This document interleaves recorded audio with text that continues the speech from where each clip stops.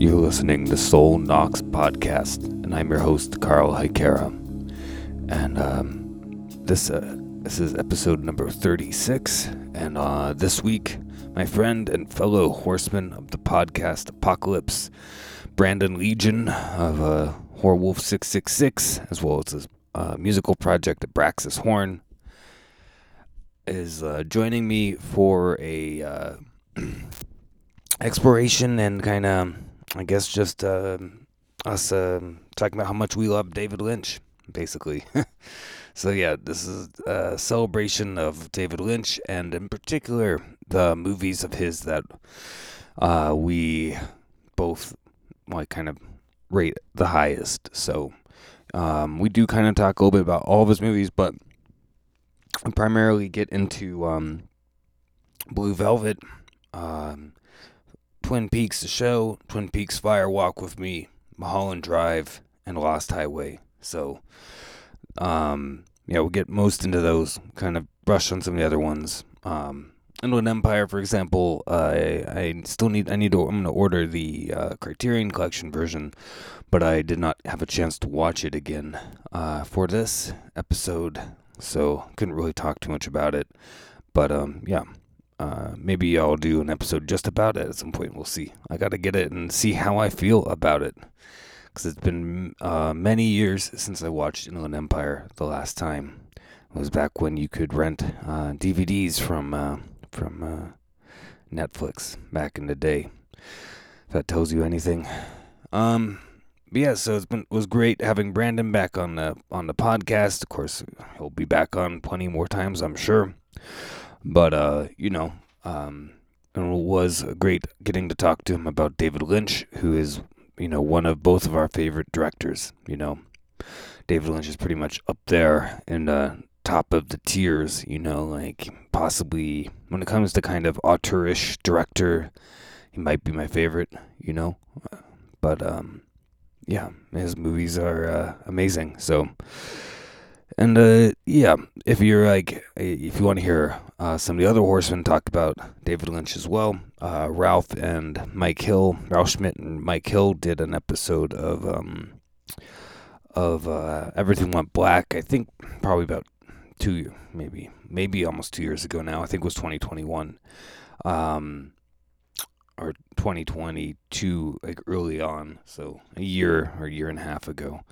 They did an episode on Everything Went Black, which was really good. So go check that out as well. Kind of different from this episode. They were mostly talking about their experiences with Lynch and some stuff about his movies, where Brandon and I get really into the movies themselves with this episode. So, doing a thing. So, let's see. Anything else I want to talk about? Last week's episode was Jacob Kerwin from All Hell. Their EP is now out, so you can go on Bandcamp and pick that up, which I recommend doing, or you can give it a listen on Spotify or whatever, so please go do that. And I got some cool stuff coming up. I believe trying to think, next week is gonna be a episode that I did with David Berardi, where we're going to be talking about our top 10 death metal albums. So there you go. I'm going to be doing a series of top 10 musical genre albums over the next period of time.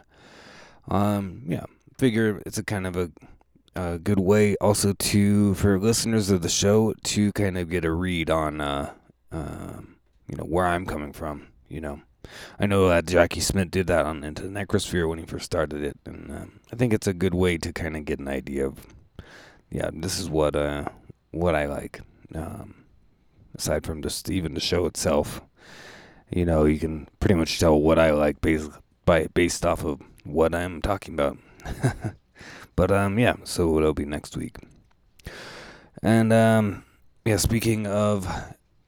the Horsemen, I'm going to go ahead and shout out the rest of the Horsemen. On every other Monday, you have Horrorwolf666 with Brandon Legion. He does interviews with people in the horror community, and Sometimes some top 10 lists and things like this.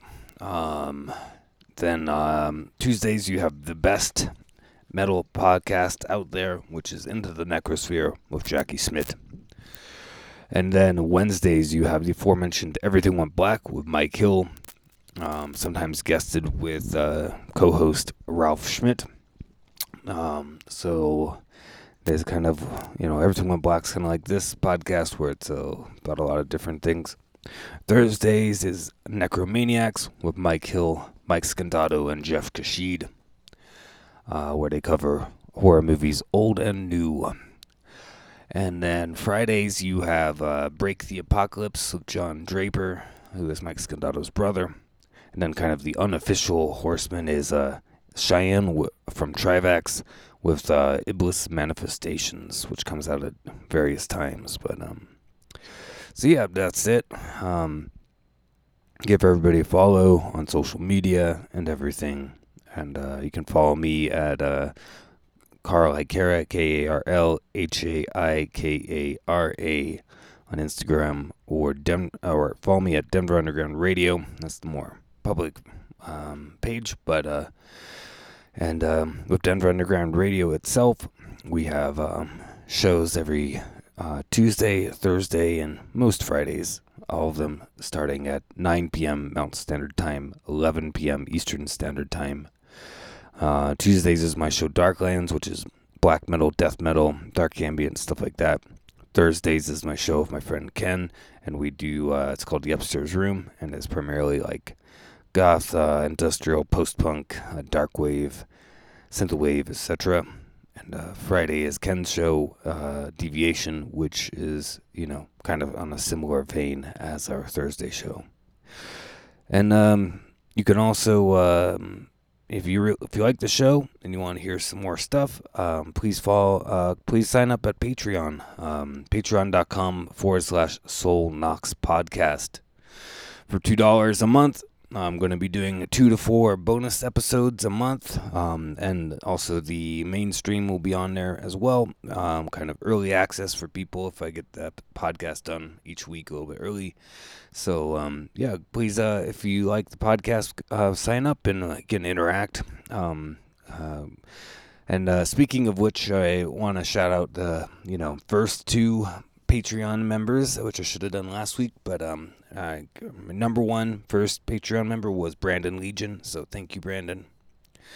And I know he's going to be creating one at some point, so I think we'll kind of be canceling each other's donations out, but that's okay. And then also Mike Wright, so thank you, both of you. Hopefully there'll be even more people getting up on the Patreon, and yeah, I'd like to grow it and do some cool exclusive content on there that I'm going to be doing a few things, some getting it more deeply into some occult subjects, as well as maybe some going to do like a series about kind of my classic albums, like that the important albums for me, like just talk about an album. So those are some of the types of things that we're going to do on there, and it's still growing. It's still, just something that I just started. So we'll be, developing that. So come be a part of it. It's $2 a month, like I said, so not much. And yeah, you'll get some bonus content. But yeah, with all that being said, I think, see if I'm trying to think if there's anything else I want to talk about before I get into Brandon's episode. For some reason, I've been kind of on a, I don't know, like all of a sudden I have like this Dracula kick. So, I was watching all the Hammer movies, so which I want to try to go and watch all the Dracula Hammer movies in a row. But in particular, I've been wanting to rewatch Bram Stoker's Dracula from Francis Ford Coppola. So I just ordered the Steelbook version of that, and I'm going to give that a watch. So, I don't know. I think it'd kind of be cool to talk about Dracula on the show at some point. So maybe that'll be something coming up. We'll see. But before we get into the conversation with Brandon, I'm gonna kick this off with with the classic Laura Palmer's theme from the Twin Peaks soundtrack. So, hope you guys enjoy the show, and we'll talk to you later. Hail Satan.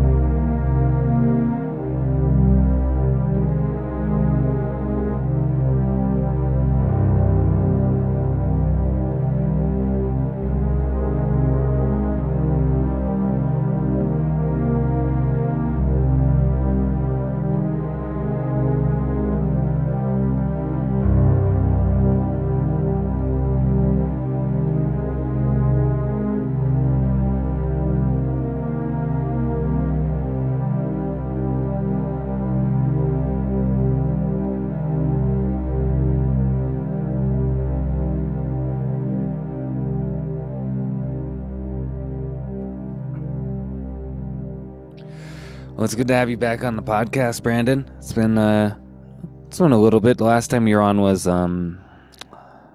uh I'm trying to Was think. it We the did, Hellraiser one?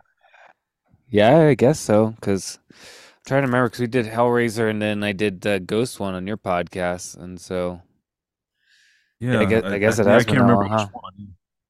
Yeah, it's been a little while. So yeah, thanks for having me back on. It's always a pleasure. So Feel like you were on one other. You were on before since then, I think. I'm trying to remember what it was for. Um, it's funny when you like, like I know that we did another episode together. it may have been doing like the when I did my Abraxas horn project. Maybe we talked about that. Maybe that was the last one. Yeah, that was indeed the last one. Yes, Yeah, was yep. You're correct. Yeah, so I had you on like not too long ago, but I'm trying to remember. It was what episode was that? Uh, oh, I don't know. I can't. Oh yeah, episode 27. So a couple months ago. So yeah. oh, well, time flies, man. Yeah. It was funny. I was thinking, I was like, no, I know we talked since then. Yeah, it was for Abraxas one. So, but yeah, I was like thinking about stuff we could do, and like I was like thinking about the. I was like, man, I really want to talk about David Lynch, so that's what we're on to do today. Yeah, it's a great topic. I think, as I'm a huge David Lynch fan, so it works out great. Yeah, and I mean, you know, Mike and Ralph did a Lynch episode, like I think it was like maybe a year ago or something, and I was thinking like, I know you're a huge Lynch fan. I was like, I think it'd be cool if we talked about it. So Yeah, definitely down, man. I appreciate you asking me for some David Lynch talk. That's always a good thing. yeah, definitely. Yeah, it's good to have you back on, and I'm sure we'll be doing this more as well. So the what was I gonna? So I guess like kind of going this without like guess just kind of a conversation about David Lynch, like not necessarily like, oh, let's go through every movie or something really, but I mean, I figure we can specifically, um, if anything, I feel like, mainly I'd like to talk about like what I see as like his core movies, like Blue Velvet, um, Lost Highway, Mulholland Drive, Twin Peaks, you know what I mean? Right. And kind of maybe focus more on those, and then but I guess like first of all, like maybe let's just start it off with do you remember when you first got into like Lynch's movies? Like, do you remember what was the first movie you saw? Well, the first time I got into David Lynch, it was actually before I saw any of his movies. It was being a kid, and back I think it was CBS at the time, but my mom would watch Twin Peaks, the TV show, and that's what got me kind of like going on to like the whole David Lynch thing. And I just remember how like surreal and fucking weird it was, even back then as a kid, not really able to understand it completely, until I got older. But I think that's what really kicked everything off. And then when it comes to like movies, I think it was Firewalk with Me was the first actual David Lynch movie I saw, and that was after the TV show and stuff. So That's a pretty brutal first one to see in a lot of ways. Like yeah, the yeah, I it's funny because I'm trying to remember. It probably happened around the same time for me, but I remember seeing uh Blue Velvet and Mulholland Drive probably around the same time, and I can't remember. I think I saw Blue Velvet first, and hmm then and I liked it a lot. Um, and then I remember when Mulholland Drive came out. Uh, my dad rented it, and so we were watching it, and I think I think Mulholland Drive was like the one that really solidified my like being a fan of Lynch because Blue Velvet's obviously a great movie, but it's definitely like a little bit more of a normal movie in some ways. But right, seeing like Mulholland Drive and the kind of weird, almost like dreamlike quality of certain aspects of it and everything, really just like I mean, it grabbed me. Like, and I think that seeing that was like the thing that really. solidified me as a David Lynch fan, and then from there, like I went and got into others of other movies of his, like Lost Highway, which is my favorite movie, and Twin Peaks and Twin Peaks Fire Walk with Me and all that kind of stuff. Yeah. Yeah, I think with like Blue Velvet, I actually rewatched Blue Velvet this morning or whatever, just in preparation. Because I mean, I've seen Blue Velvet a bunch, but it's been a couple of years since I've went and rewatched it and stuff like that. And yeah, it definitely has more of a kind of a a crime thriller type thing going on, but it does start to like go into that dreamy type nightmare stuff too. You know what I mean? Not as much as the rest of his work, but it's definitely there, and you can see the beginnings of that. Yeah, I think like if you look at his career, you got like obviously Eraserhead is a big important movie, and it's like very much like his nightmare world, type of idea. You know what I mean? Like I saw off the gate, he kind of like solidified a certain aspect of his style in a way. But hmm I don't think David Lynch has ever made anything quite like Eraserhead since Eraserhead. So I think that you could say that although Eraserhead definitely has that Lynch feeling and a lot of the Lynch style, it's a little bit different from it's almost more of a straight like horror movie in a way, like a nightmare horror movie. And then you had like Elephant Man, which was again like very different, and was not really his original hmm story or anything. And then Dune, and then you feel like Blue Velvet was like where he kind of was like put all the pieces together, and he was able to really dig into a lot of the kind of start digging into like the kind of obsessions and things that run through everything else he's ever done. You know what I mean? Right. Yeah. Totally. And also with Blue Velvet, that was like the Kickstarter to Twin Peaks. From what I was reading, like an interview with him or something, saying that's what really kickstarted off Twin Peaks and everything. So that's pretty cool to know.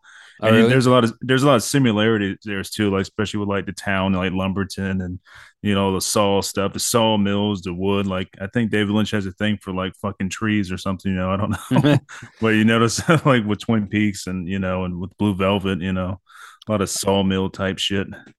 Yeah, I think a lot of what's running through, particularly Blue Velvet and Twin Peaks, is a lot of the influence of where he grew up. Like growing up in like he grew up in like Washington, right? I think at one point of it, I think he was born. Wasn't he born in like Arizona or something, and then he grew up in Washington? I think I forget exactly how Let's that see. goes. I can't remember. Yeah, I'm not. I think so. No, actually, I think he was born in Montana. That's right. He's Is born in what his Montana. thinks this. Yeah, Yeah. and then they moved. Oh, so they moved a lot. They moved to like North Carolina, Boise, Idaho, Virginia. Like very transitory life when he was young, and hmm then I think they settled down. Uh, let's see. So I guess he spent a lot of time growing up in Virginia, actually, and then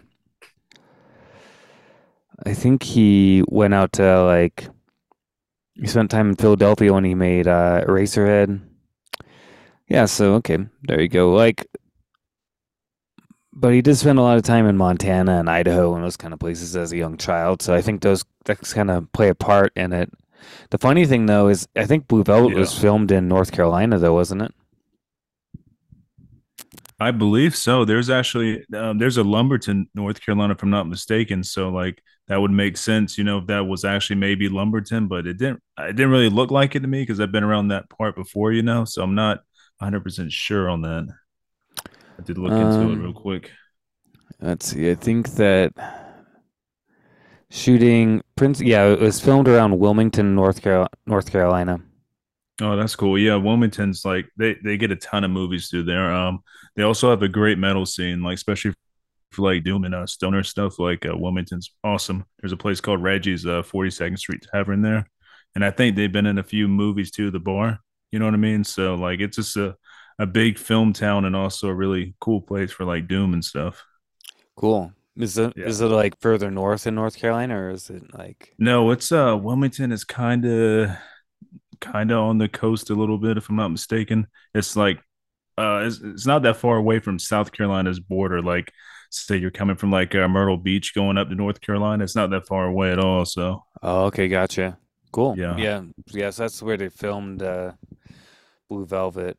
I think, in a way, I remember reading that this Blue Velvet was financed by De Laurentiis, and it was like I mean, he had done Dune, and I think to a certain extent, Blue Velvet was a little bit of him making it up to David Lynch for the kind of mess that Dune was, you know. right. Like with Blue Velvet, De Laurentiis like funded it and kind of was like, do what you want, David. Like, you have free reign, basically. You know what I mean? Yeah, like make your own movie. Even though I do like Dune, I like his version of Dune. I know David Lynch didn't like his version of Dune, but I enjoyed it just for the utter like weirdness of it, and the way they portrayed like the Baron and his people and stuff like that. That's the way I portrayed them when I was reading the books when I was younger and stuff. That's what they looked like to me. I was like, and that's what that his version looked like. I had like I don't know, almost like a Cenobite type feel to him. Right. Yeah. I mean, I haven't seen his version of Dune since I was a kid, to be honest. It's one that I need to revisit, you know. I Yeah, totally. remember watching it with my dad, like getting like renting it or something like back like, when I was a kid, and I remember like what they looked like and stuff, but it's one that I hadn't ever gone back to actually. Oh, I definitely recommend that. And it was streaming on HBO. They had like some kind of like HD version of it, and it looks great. Like, it looks really good and it's withstood the test of time and everything. And but still like most people hate it, a lot of people love it. It's kind of like in between there. I happen to like it a lot. I don't love it, but I do think it's cool. Well, I do think that I think it was a pretty like nightmarish like shoot for Lynch himself, which is probably coloring a little bit of why he doesn't like it anymore. But you know, I mean, I think it was a learning experience for him, and it is interesting that that was the last time he's really done something that's like an adaptation. So Hmm. and it's actually kind of funny because Yeah, he got his start because of Mel Brooks. Like Mel Brooks loved Eraserhead so much that he had David Lynch direct Elephant Man. oh, that's cool. Didn't know that.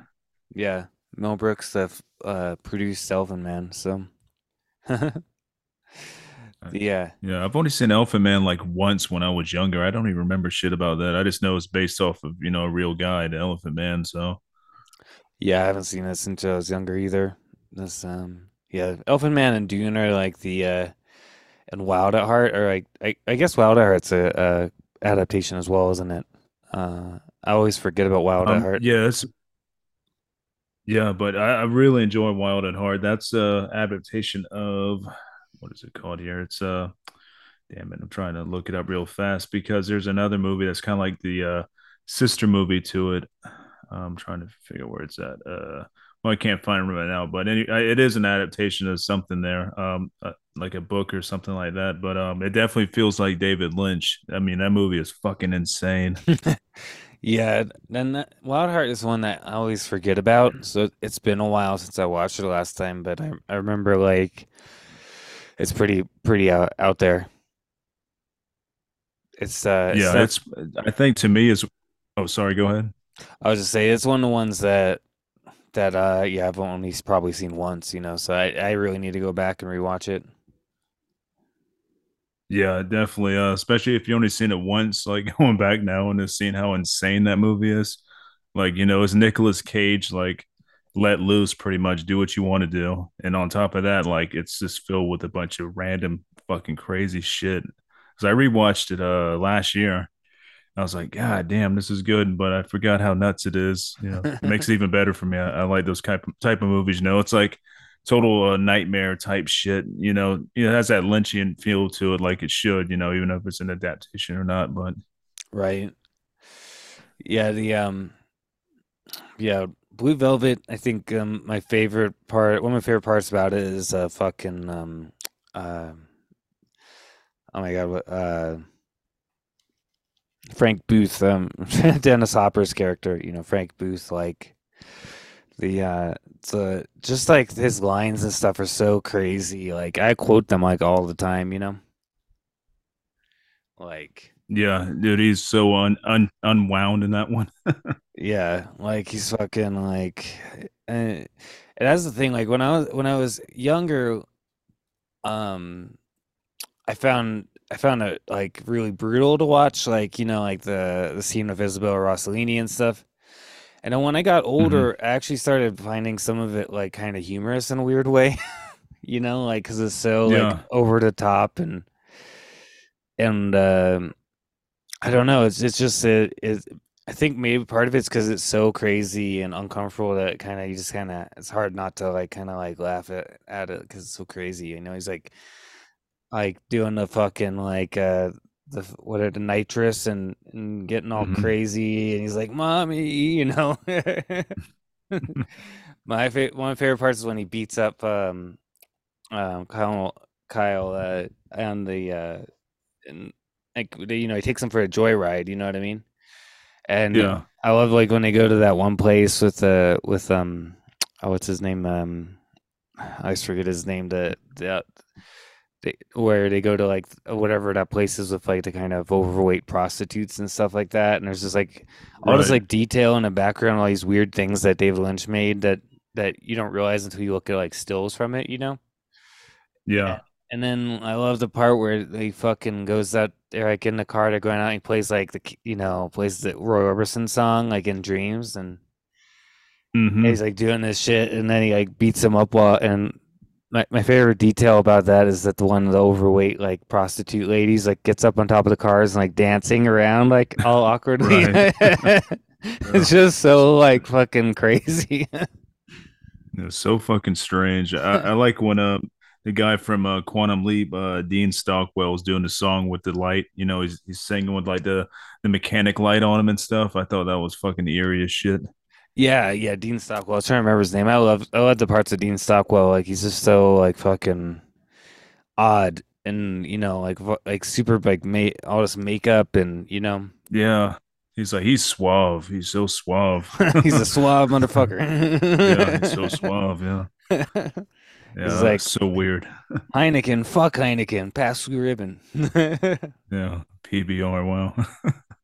This shit's so funny. It's so funny looking back now too, because Pabst Blue Ribbon's not like the hipster beer.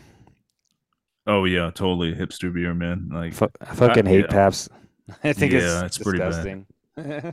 I don't really drink, so but when if I do have a beer occasionally, it definitely won't be that. No, definitely not. But yeah, I just think the other cool thing with Blue Velvet is like the whole idea of like a setup like in the opening shots of like you got this like what looks on the outside like this perfect like suburban world.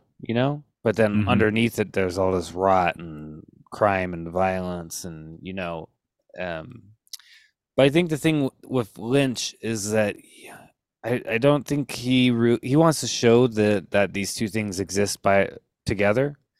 But I Hmm. think there's a part of him that also doesn't necessarily invalidate the kind of like exterior kind of the good things about this kind of suburban, all American type of life. You know what I mean? I don't think he's really doing this to be like, oh, this stuff's like bullshit, but he's just showing that there is like this kind of dark, seedy underside of all America. You know what I mean? And then in a way, I also feel like it's also like psychological, like and this goes through a lot of his movies where there's this idea of like the exterior persona, and then as they confronting the dark side, within. Right, yeah. There's like a beautiful like outside, but inside's fucking evil and dark, and there's always like an underbelly or underworld to everything, I guess. Yeah, and I think sometimes with a lot of his movies, like with Blue Velvet, I feel like Kyle MacLachlan's character is like very fascinated by this dark side, and so he wants to go into it and experience it, and then he kind of comes out at the end. You know what I mean? Yeah, he starts off really like Mr. Wholesome All American guy, and then slowly he makes that spiral into like, complete darkness and some fucked up shit. You know what I mean? Like he comes out totally different at the end. Yeah. The funny part though is that there was deleted scenes that's on like the Blu-ray that where I guess initially Kyle was supposed his character was supposed to be like peeping on girls at college and stuff. Like they shot scenes where he's like hiding Oh in wow. girls like yeah, so but then Lynch decided to cut that part of it, but yeah, it's kind of funny. Like he even said that character was in a way like his stand-in, which is kind of funny. Yeah. I So also heard something too about how they got an F bomb, and I think the F bomb's used like fucking 50 or 60 times in this movie. But yeah. David Lynch wrote all this stuff, but David Lynch didn't want to speak it. Like whenever he tell them, you gotta say fuck for this, he would just write it out because he didn't want to like say fuck. And Dennis Hopper thought that was totally weird or whatever. So Yeah, Dennis Hopper sounds thought it like was David so Lynch. funny. Yeah, he thought it was so funny that Yeah. Dave Lynch didn't want to say fuck. Yeah, and he's all. The other thing that's funny about it is like Dennis Hopper was like kind of like I mean he had just gotten done being like super addicted to drugs and all that stuff. He went through like rehab and everything, and no one wanted to hire him. And then he got the script and he like called up David Lynch. He's like, I need to be this part. I am Frank Booth. This is what he literally said to Yeah. David Lynch. And he gave it to him. And I guess, I mean, probably Dennis Hopper wouldn't have had a career after this if it wasn't for David Lynch. Oh And yeah, totally. what's that? Go ahead. Oh, I said yeah, totally. I was just agreeing with you there. And I heard Dennis Hopper was like super like, um, he was like super like set on making sure that everything went well and you know if he would like yell at people if they aren't paying enough attention to David Lynch and stuff. Just like crazy That's person. cool. Yeah, he was wild, man. Yeah, Yeah. he was supposed to be really wild on set and this in real life in general. Like he was a wild dude. Yeah, I mean, I don't think he's joking. Like he is Frank Booth. Yeah, I don't think he was acting too much with that. No. Yeah, I think Blue Velvet is definitely to me it's definitely like a noir movie. You got the femme Yeah, fatale. You got the like investigator character who's like engaging with the seedy side of life. Like it really is straight up like a noir. yeah, and that's definitely David Lynch's like kind of signature too, because a lot of his films feel like that. Especially like Lost Highway has that feel to it. Even Twin Peaks has that feel to it. Yeah, definitely. And I think Mulholland Drive does as well. So the Oh yeah, yeah, I think that kind of noir uh old Hollywood like type of stuff is like very important for Lynch. yeah, totally. But yeah, um but yeah, Wild at Heart is definitely the one that I haven't seen that much, but I know that I think it was after Wild at Heart was when Twin Peaks like came out, right? Yeah, because I think Wild at Heart came out right after Blue Velvet, if I'm not mistaken. Then I think Twin Peaks started after that. Yeah. And I mean, Twin Peaks was like wasn't a collaboration with him and was it Mark Frost? Was Yes, yes. and like I don't know. What do you think of the show itself? Like do you like all both the seasons like all the way through? Oh, I love the first two seasons. I still haven't watched the newer one that came out on Showtime. I don't know why I haven't gotten to that yet because I should, but I fucking love the first two original seasons. There's something like, I don't know, magical or otherworldly about them. Like I usually watch them at night before I go to bed or something like that, just to like put me in that dream like feeling, because they do that so well. It's just something otherworldly about them. It's hard to explain. They take me back or something. I don't know. Yeah, definitely. They're great. I haven't seen the third season either, but the there's like a DVD box set you can get for like $30 that I need to order that has like all three seasons on it. No, that's not bad. That's a good deal. I've been watching them on like they're streaming on like Paramount, I think now, because they were on Hulu and I think they left Hulu and I think they're all on like Paramount Plus now. You know, they always switch shit up, but I think that's where they're at now. So that's where I've been watching them at. Yeah, the last time I watched Twin Peaks was on Netflix still because this was a few years ago.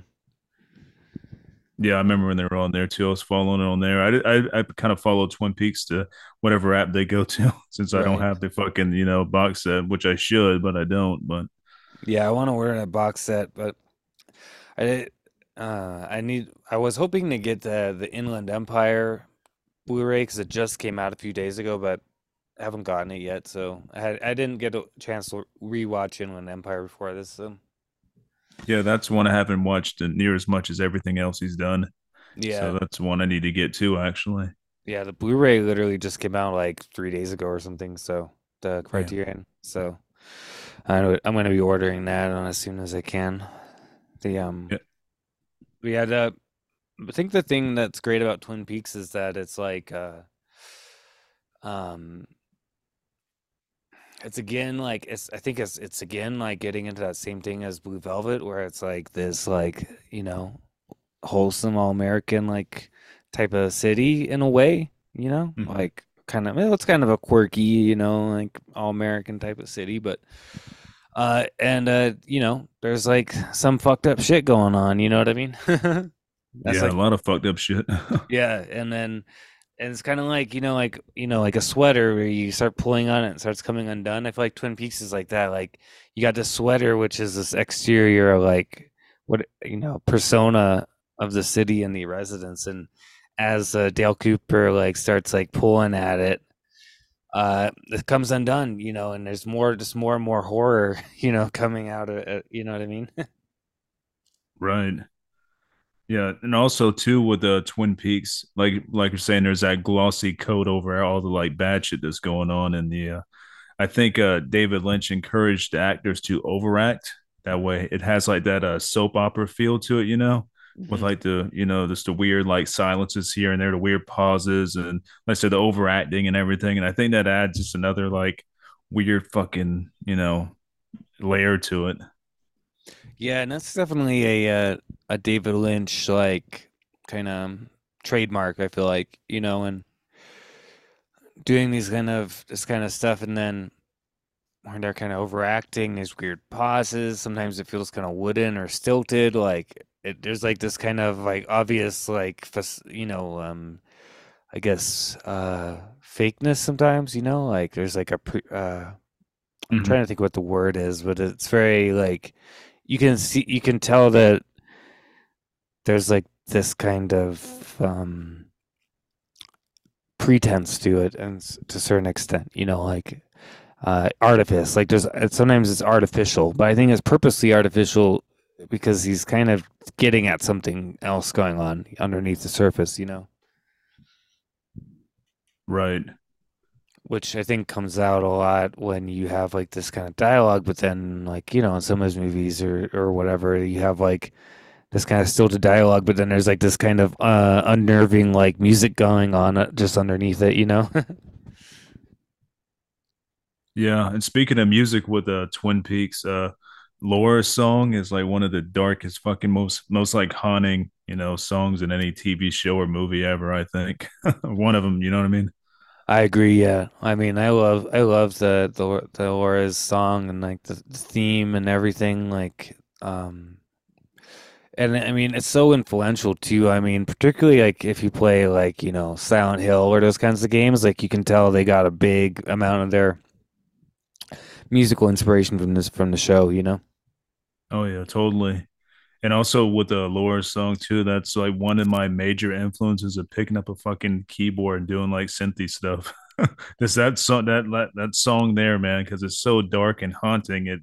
It's like an earworm that never leaves, which earworms usually do leave after some time, but not that song. That stays there forever with me. Yeah, definitely. And I love the Julie Cruz music, like that. I think there was some of it in Blue Velvet as well, but particularly of Twin Peaks, like the Julie Cruz stuff is like fucking amazing. Like her first album is sick, Hmm. and I think David Lynch like like wrote a lot of that music on the first Julie Cruz album. Oh, that's cool. Didn't know that. Pretty sure. Like I know he was pretty instrumental in kind of forming, you know, doing getting her career going and all that kind of stuff, and using her music like in Blue Velvet and Twin Peaks and everything. And yeah, I love like her music. Like that first album was sick, and it really has, you know, has that feeling of I don't know. Every time I listen to the Twin Peaks soundtrack or listen to Julie Cruz album, you know, there's this like dark, like kind of haunting feeling to it, you know. Oh yeah, totally agree with that. Um, and of course, with Twin Peaks, you also have the whole uh, mythology of the Black Lodge and all this stuff, which I can't say that I understand all of that. You know what I mean? But I think it's cool. Yeah, it's hard to understand all that. I still don't. I've seen that show so many times, rewatched it and stuff like that, and I still don't know what's going on with that. But I just know it's fucking cool and super weird, and just like I don't think we're supposed to know what's really going on there. I think the only person who knows that is David Lynch. Yeah, and I really like the kind of idea, like, and of course, like, you know, getting into Twin Peaks and say also getting into Firewalk with Me when you're dealing with like Laura Palmer and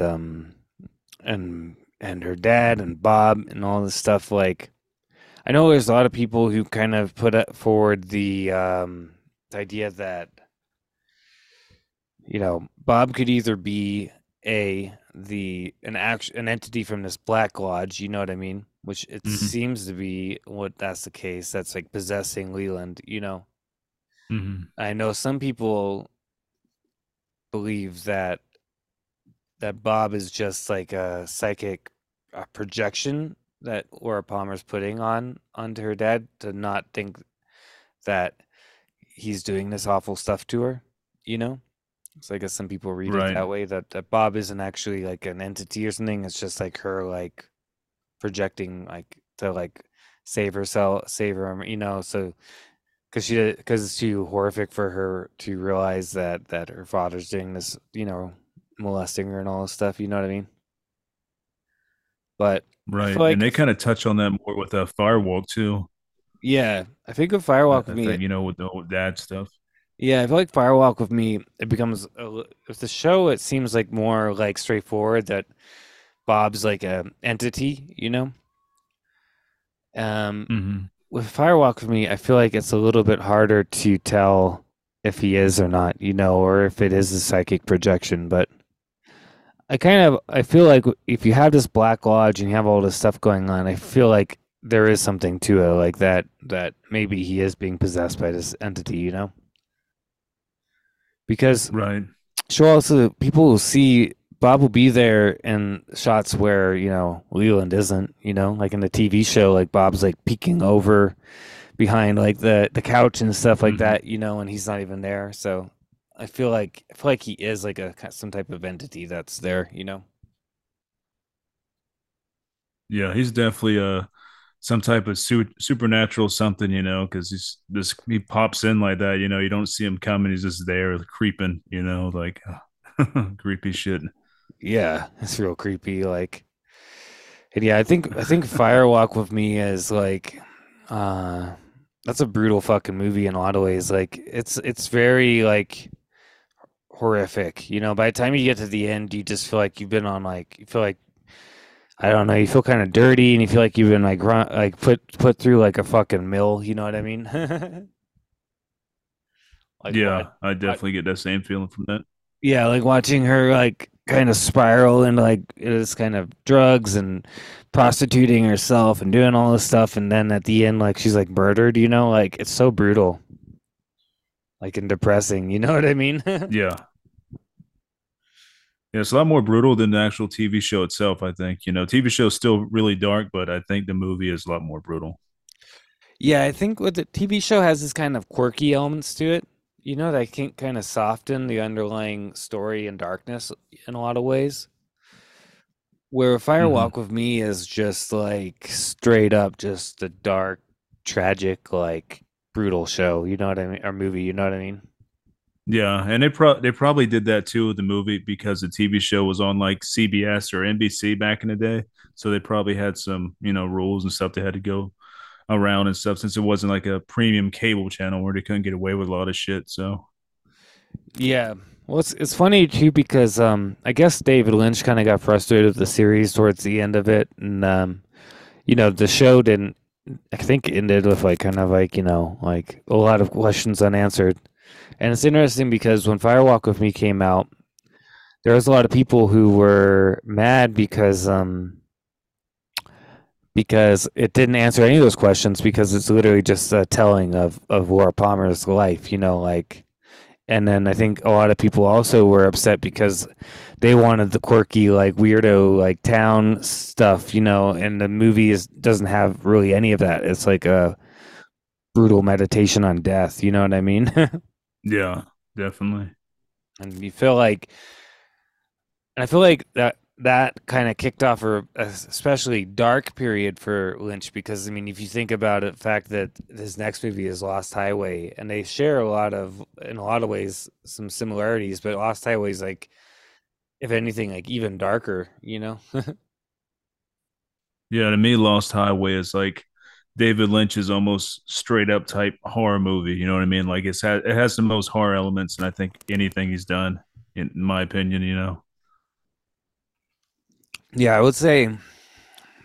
I mean, I think Eraserhead's pretty like nightmare ish. It's a very nightmare movie, Yeah, but um, and I think Firewalk with Me is definitely like more of a horror movie, but I think Lost Highway definitely is the one that has a lot of the most horror elements to it. yeah, and that's also my favorite David Lynch film is Lost Highway. I fucking love that movie. I even did a song, inspired by that one. That's on the Abraxas Horn album. So, and I did a little like video edit thing I did with the picture of was it Richard Blake or whatever? I think he just passed away, if I'm not mistaken. Yeah, he just died like pretty recently. I think a week or two ago. Yeah. Yeah. Yeah, I remember him getting in a bunch of trouble for shooting his wife. Like Yeah. he's not a very good dude. Yeah. No, yeah. But he played a fucking creepy mystery man really well. Yeah, I don't think too much acting was involved there either. I think a lot of that was him. He was a creepy dude. Yeah, probably. I mean, Yeah. it's like I think he was like did a lot of drugs and yeah, Yeah. maybe shoot his wife and got away with it. Yeah. The yeah, I mean, Lost Highway is 100% like my favorite Lynch movie. Like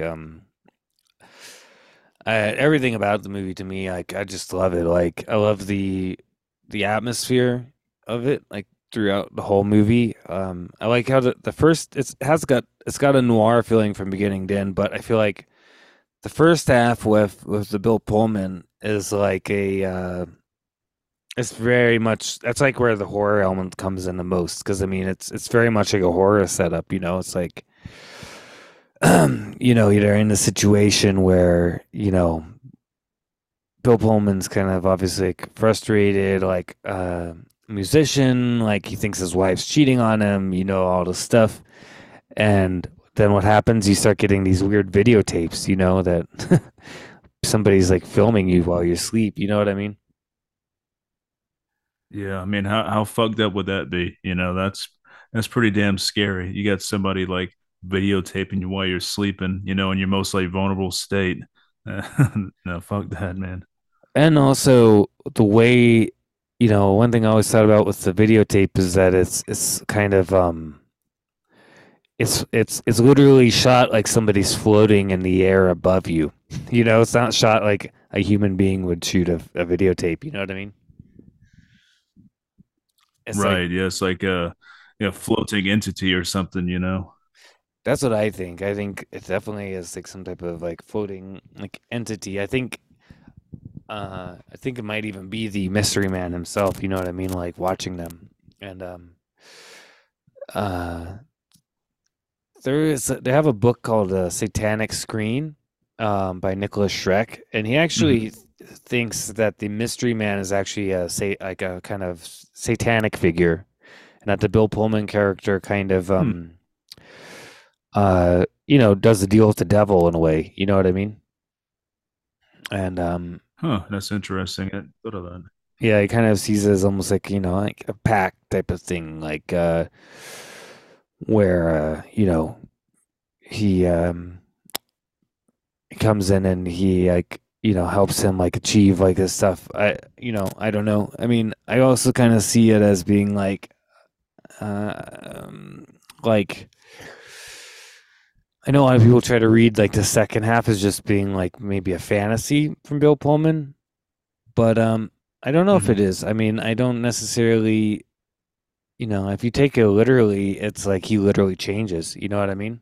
Like he literally Yeah. swaps bodies with this Huh. other guy, like, but I don't know if it's literal because it seems like it could be just a retelling of his life and like his fantasy. I don't know. It's hard to say, but it feels like on some level there's some type of like I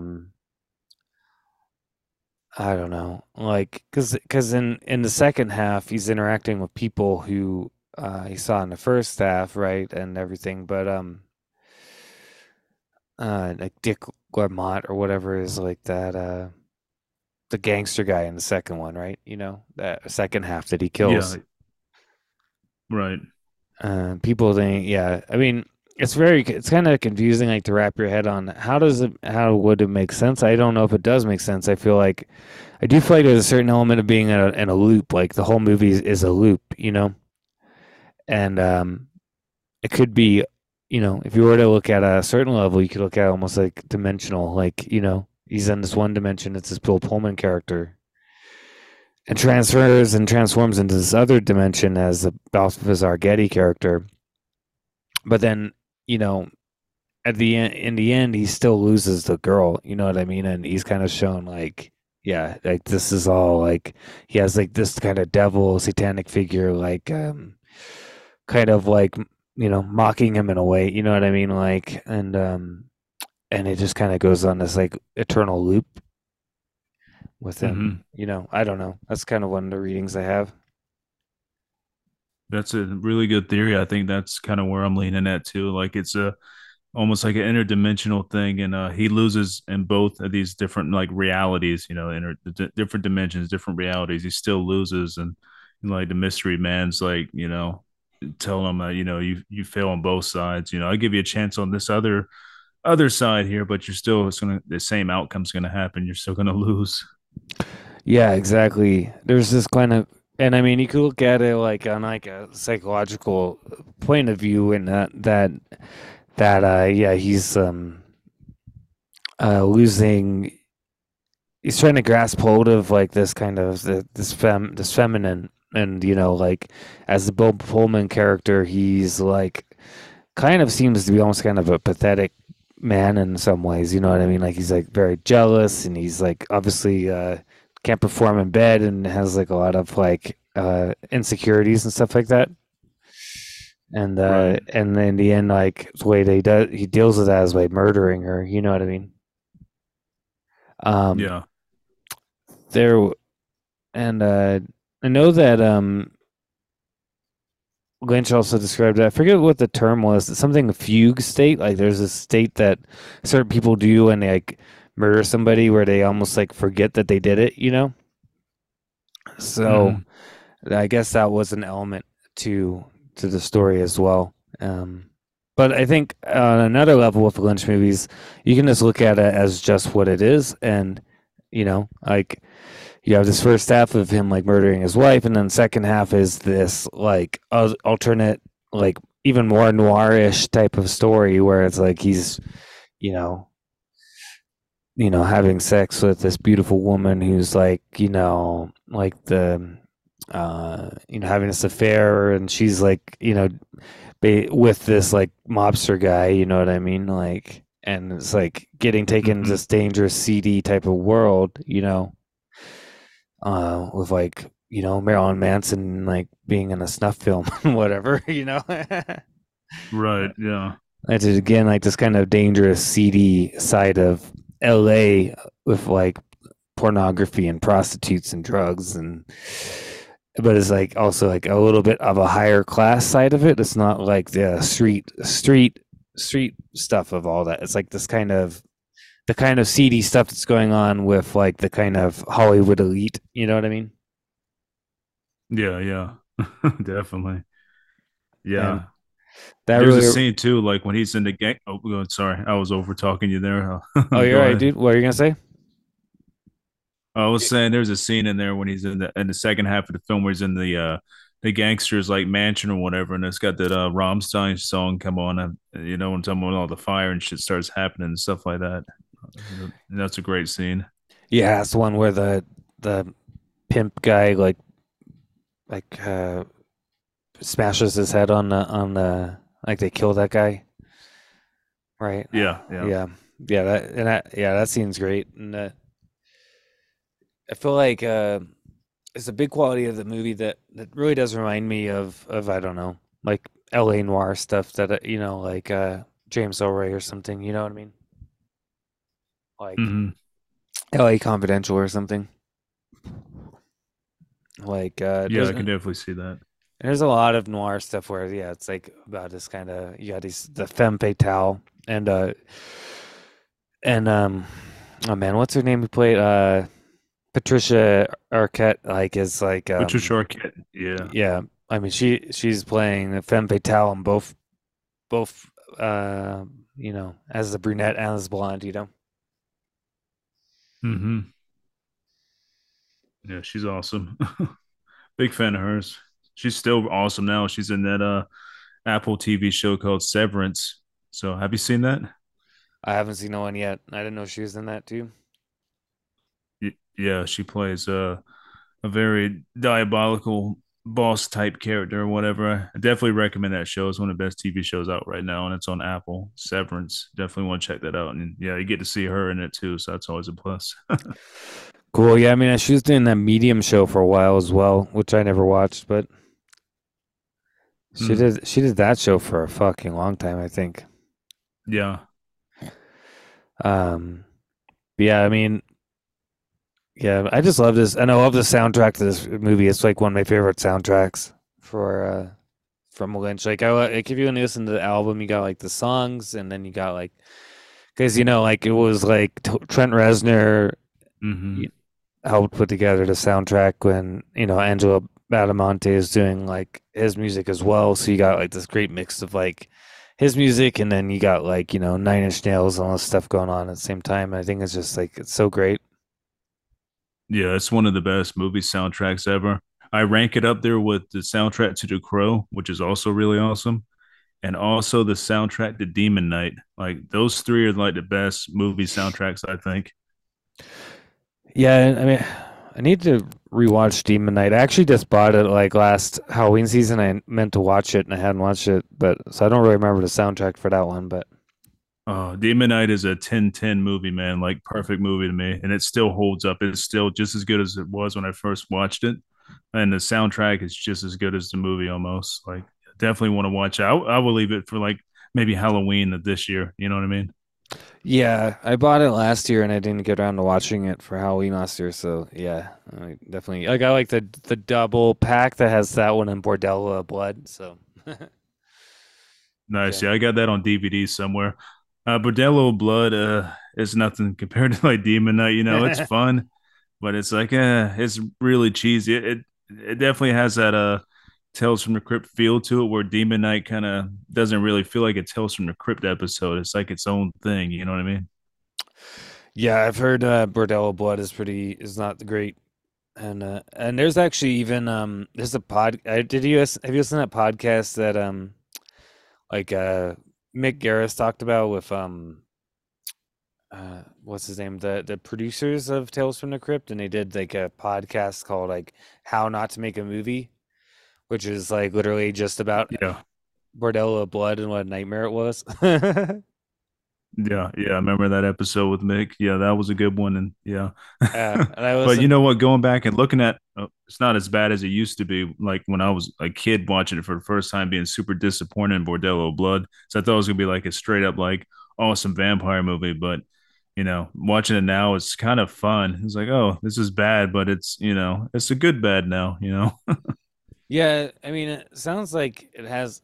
at his heart had a good concept, but like, yeah, like I think the biggest problem probably is what's his name, Dennis Miller or whatever, the main guy in it, because he's just not very good in Oh, it. he's horrible. Yeah, and No, I'm and not a fan of Dennis Miller or his comedy. He's so fucking boring. I don't get it. I never knew uh how he got famous, but it's, yeah, not my thing. yeah, I don't get it either. And he was forced upon the producers for that movie as well. Like they didn't want him in that part. Like they were like fighting it, and the you know, the studio basically is like, you're gonna have a minute, or you're not gonna make the movie. So like they are like very like upset, and he like I guess was an asshole like the whole time they made the movie, and like made it quite clear that he didn't give a fuck about it. He was just doing it for a paycheck. Yeah, he doesn't So even like horror movies from what I hear. yeah, He's pretty horrible. but yeah, the yeah, I would definitely say Lost Highway soundtrack is like yeah, 10 out of 10. It's like one of the best ever, I think. Oh yeah, totally. Yeah, and one of my favorite songs, like I love the Smashing Pumpkins song on it, the I think it's like one of the best Oh yeah, songs. Yeah, one of their best songs. And that was them in their prime. yeah, it was like I think probably around the time they did that the Adore album, so it's got that kind of more like goth feeling to it, and yeah, Yeah, mm, great album. That was one of my favorite Smashing Pumpkin albums. Was The Door. yeah, me too. Yeah, I think the Lost Highway soundtrack from beginning to end has that like real like has the feeling of the movie. It's kind of dark, kind of sexy feeling to the whole thing. Like, Hmm. but it's also like menacing feeling. Like, yeah, like I like love this movie. I think it's definitely like one of my favorite movies of all time. Yeah, same here. It's in my top 10 of all time, and that's saying a lot because, it's always subjected to change. But, with this one, it stays there. Like, it's not going anywhere. Yeah, no, definitely not. Like, I think it's yeah, it's a great movie, and I think it's definitely yeah. Well, it's ever since I saw it the first time, it's always been my favorite Lynch movie. Um, Yeah. and then I feel like Mulholland Drive shares a lot of similarities with Lost Highway in a way, but like Yeah. it's got the same type of structure where it's two parts, kind of. Well, the first part's longer than the second part, but it's kind of split, has this split. But the funny thing with Mulholland Drive was that it was originally supposed to be a pilot for a TV show, Right. and when you know that, it makes a lot more sense because the first half does feel a lot like a pilot in a way. Like it feels like they're setting up like all these characters and all these things, and then because it wasn't didn't became a movie and not a TV show. Like there's a lot of stuff that's just kind of left, and you just kind of go okay. Yeah. And I think it's interesting. Yeah, I mean they gave him all this money to go shoot this thing and shoot this pilot, and then he just had all this footage because they decided not to do anything with it. And he's like, let's try to make it into a movie. And I guess he did his meditation stuff that he does, and all of a sudden had like some type of like moment where he realized, oh, here's how I can fit it together and close it out into a movie. And that's when he came up with the second part, and he got everybody together again, and they filmed the second half. I think I would have liked to see this as a TV show myself. I love this film, but I think it would have been a cool TV show to really kind of drag it out. Yeah, I think so. Like, I think it would have been really cool, like, if it was more of a TV show, and I think it probably wouldn't have ended up going the way that it did. Like, I think that the concluding part of the show, of the TV show, of the movie, rather, I don't think would have been where the show was going necessarily, because I think the show itself was obviously setting up like a more of a mystery. You know what I mean? Like, it was again like a murder mystery type of show, Right. where you have like and maybe it would have ended up in the same place, but I feel like it would have been more developed. Yeah, definitely. But yeah, I mean, I think again it does have like a noir feeling. It feels like very much more of him portraying Hollywood in a way, like in the studio system, and like I love the whole part where I feel like he's like really taking the piss out of like Hollywood, and the whole part with like the mobster people are like, this is the girl, you know? Hmm. Like, I feel like that's him, like, really, like, kind of like satirizing the Hollywood system, you know? Oh yeah, I definitely I see that as well. Like yeah, especially with this one. And yeah, I think like I found this movie really interesting when it, because like I said, it was in the first one. This first one, I saw Blue Velvet, and this was the one that really solidified it for me. And I think it's because the atmosphere of it, just like for me, really does grab me, like from the beginning. Like the whole like really atmospheric shots of like Mulholland Drive and L.A. and you're watching this like limousine going up the road and you don't know, and then all of a sudden like they pull a gun on her and you don't know what's going on, and like it creates this like mystery from the beginning, and Yeah, it also has like a slow droney feel to it as well too. You know what I mean? Like almost like droney doom metal or something like that. You know, it's very slow and building and ominous.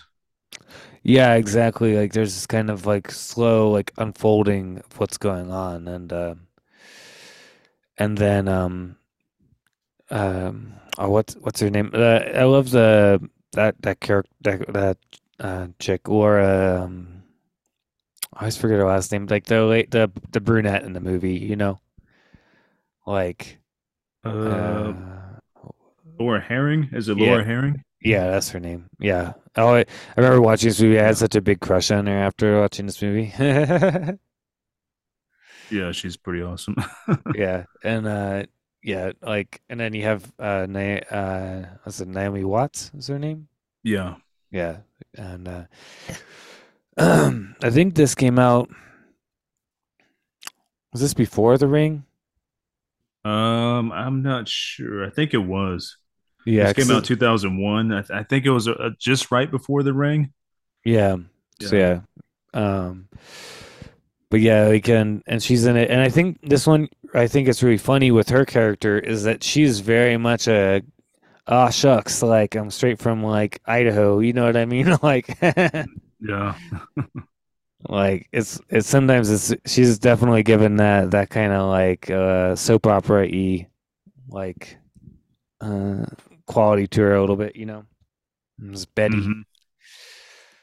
Uh, yeah, it's just, but then it's really interesting because if you contrast her in that first part with being like this kind of all American girl type of character to at the end and how she is in the later half of it, it's really like you're like, oh wow, like it's like really like totally different. You know what I mean? Right. Yeah, she starts off all like innocent stuff and kind of gets a bit corrupted, I guess, as the film goes on. Right, but and you get to the end, and when everything shifts, and I think that's what's really interesting. When, again, the movie things shift, and I mean, it does seem like maybe the first part of the movie is like this kind of fantasy, Hmm. and that when you get to that blue box and they unlock the box with the key and everything like that, the whole thing kind of falls apart, and we're seeing like reality at the end. It Hmm. almost seems like that. I mean, until she kills herself. I mean, I don't know, if that is reality or not. I mean, it's a pretty depressing ending, though. It is. Like, and yeah, the key is like is that she had her killed, And so yeah, it's almost like she's sleeping, like, and this is fantasy, and then she can't like escape from the reality of what she's actually done, and then she ends up killing herself. Like, that's I feel like it is pretty like clear, but I don't know. I'm sure there's like a lot of different interpretations of the movie. Oh yeah, definitely. I mean, that's another David Lynch film for you. Like it's kind of open to different possibilities. I Um, think I think that was the thing. Like I remember the sensation watching this movie, and that feeling of like you're watching a movie and it all kind of makes sense, even though it's kind of weird, And then all of a sudden it shifts, and you're like in a whole different. Everything's different. Like you don't even know what's going on really. And I remember that feeling and that experience of seeing that for the first time. just falling in love with that idea that yeah, like this is awesome. Like he's creating something that's so like it's kind of divorced from like like expectations of how a movie should go. You know what I mean? Right. And nobody else does it like him either. Like there's like stuff that comes out now doesn't even come close to feeling like a David Lynch film. David Lynch, his films are, uniquely his, especially when it comes to the stuff like you're saying there, like these sudden changes and stuff. Like that's total like stuff out of your dreams. That's how my dreams go. Like could be like the same person talking different phase. You know what I mean? This weird shit like that. Yeah, exactly. I do think that it manages to with Lynch, he can manage to bring up more of that feeling of how dreams are, like the artifice, and in a way that, for me, like there's times in my dreams where everything's shifting constantly, and or you Hmm. literally go from one situation you dream and turn around and suddenly like you're in a whole different like dream reality, like and everything's different, like. And I feel like he's one of the few people who manages to really convey that feeling of dream of how dreams work. Yeah, I think for me, he's like the only one that really nails that. Like, only thing that came close to that recently, like in the past 10 years or whatever, was the TV show that was on Sci-Fi for a bit, and Shudder picked it up, but just like the reruns of the TV show, and that was Channel Zero. That gave me that same almost kind of Lynch feeling with some of the episodes where it's like super dreamlike, super nightmarish type stuff. But besides that, nothing really has like give me that feeling. You know what I mean? Yeah, I mean, trying to think. I know there's something I've seen, but I just can't think of it like that had that feeling as well. But I mean, yeah, Lynch really like captures that that thing like exactly, and Yeah. I think that's what's genius about him. And I remember, like, obviously, I need to rewatch Inland Empire, like when I get the Blu-ray. But I feel like Inland Empire really has that as well. Even if not even more so because it's like so long. Mhm. Yeah, it's a long film. But it really has that feeling of being like in some type of dream or nightmare or something. Hmm. Did you ever watch the rabbits thing that he did? That was like part of Inland Empire, with like the weird TV show. Yeah, did that come on Netflix at one time? No, I'm sorry. That was the thing with the like monkey detective type guy. I seen that. I haven't seen the rabbits one, I don't think. And if I have, I don't really remember it.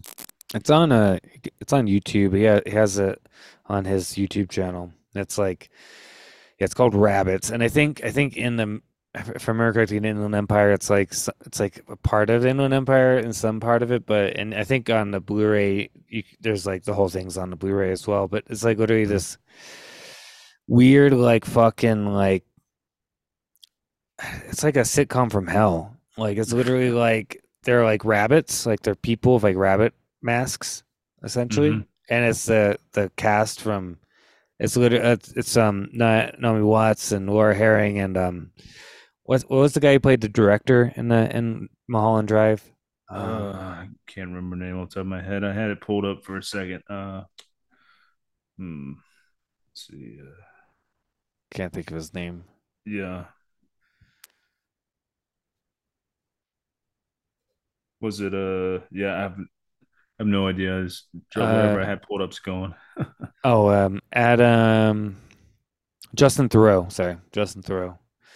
Okay. Uh, and it's them like voicing the and I think they might even be playing the characters like but they're like literally like dressed up as rabbits with clothing on and it's so like weird like the way that they deliver the dialogue feels very weird like people like it's like this like really like weird like laugh track and like like as if it's like a sitcom and they'll like say like some weird almost kind of sometimes like kind of fucked up thing and then all of a sudden like the laugh track's like laughing at it and stuff. Mhm. It is Uh, fucking trippy, dude. yeah, I it's haven't it's seen that. it's real weird. Like once you see it you'll never forget it like you're just like what is going on, this is bizarre. Yeah, I have to check that out. I guess I missed that. Yeah, it's on the yeah, you can look it up on YouTube. But I do think that if you get the Inland Empire Blu-ray, it should be on there because it used to be on the old double disc DVD. And Okay.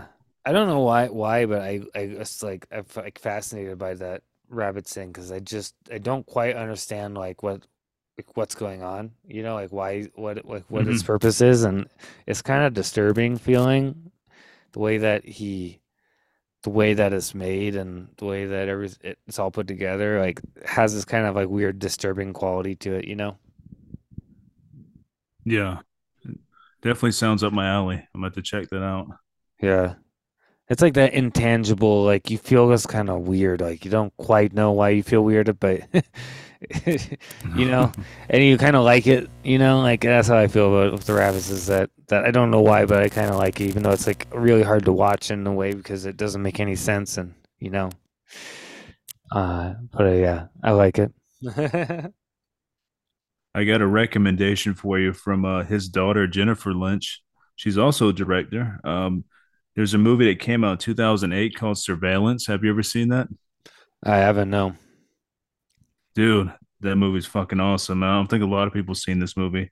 I just happened to run into it a long time ago on one of the streaming services at that time. Might have been Netflix when they first started doing like their actual streaming service after they got off like the whole like mail-in stuff for the most part. But it's on the Roku channel for free, and it's also on Magnolia Selects and on Crackle and Plex. So you can watch it and stuff right now. And dude, it's fucking good, and it's got a nice twist to it. And it's definitely got a bit of her dad's flavor in it. You know what I mean? But it's pretty dark, pretty fucked up. Yeah, I haven't seen that. I haven't seen. Has she directed anything else? Or just that you think? Let's see. That was just the one off the top of my head there. But she's done some other stuff too. I don't know if anything recent. Let's see. She's oh, hold on, I didn't know that. She supposedly directed Boxing Helena. Have you seen that creepy ass weird film? No, I haven't seen that one. Oh man, add that to your list of fucked up weird stuff, man. It's called Boxing Helena. It came out in 1993, and it's got the dude. It's got Julian Sands that played Warlock.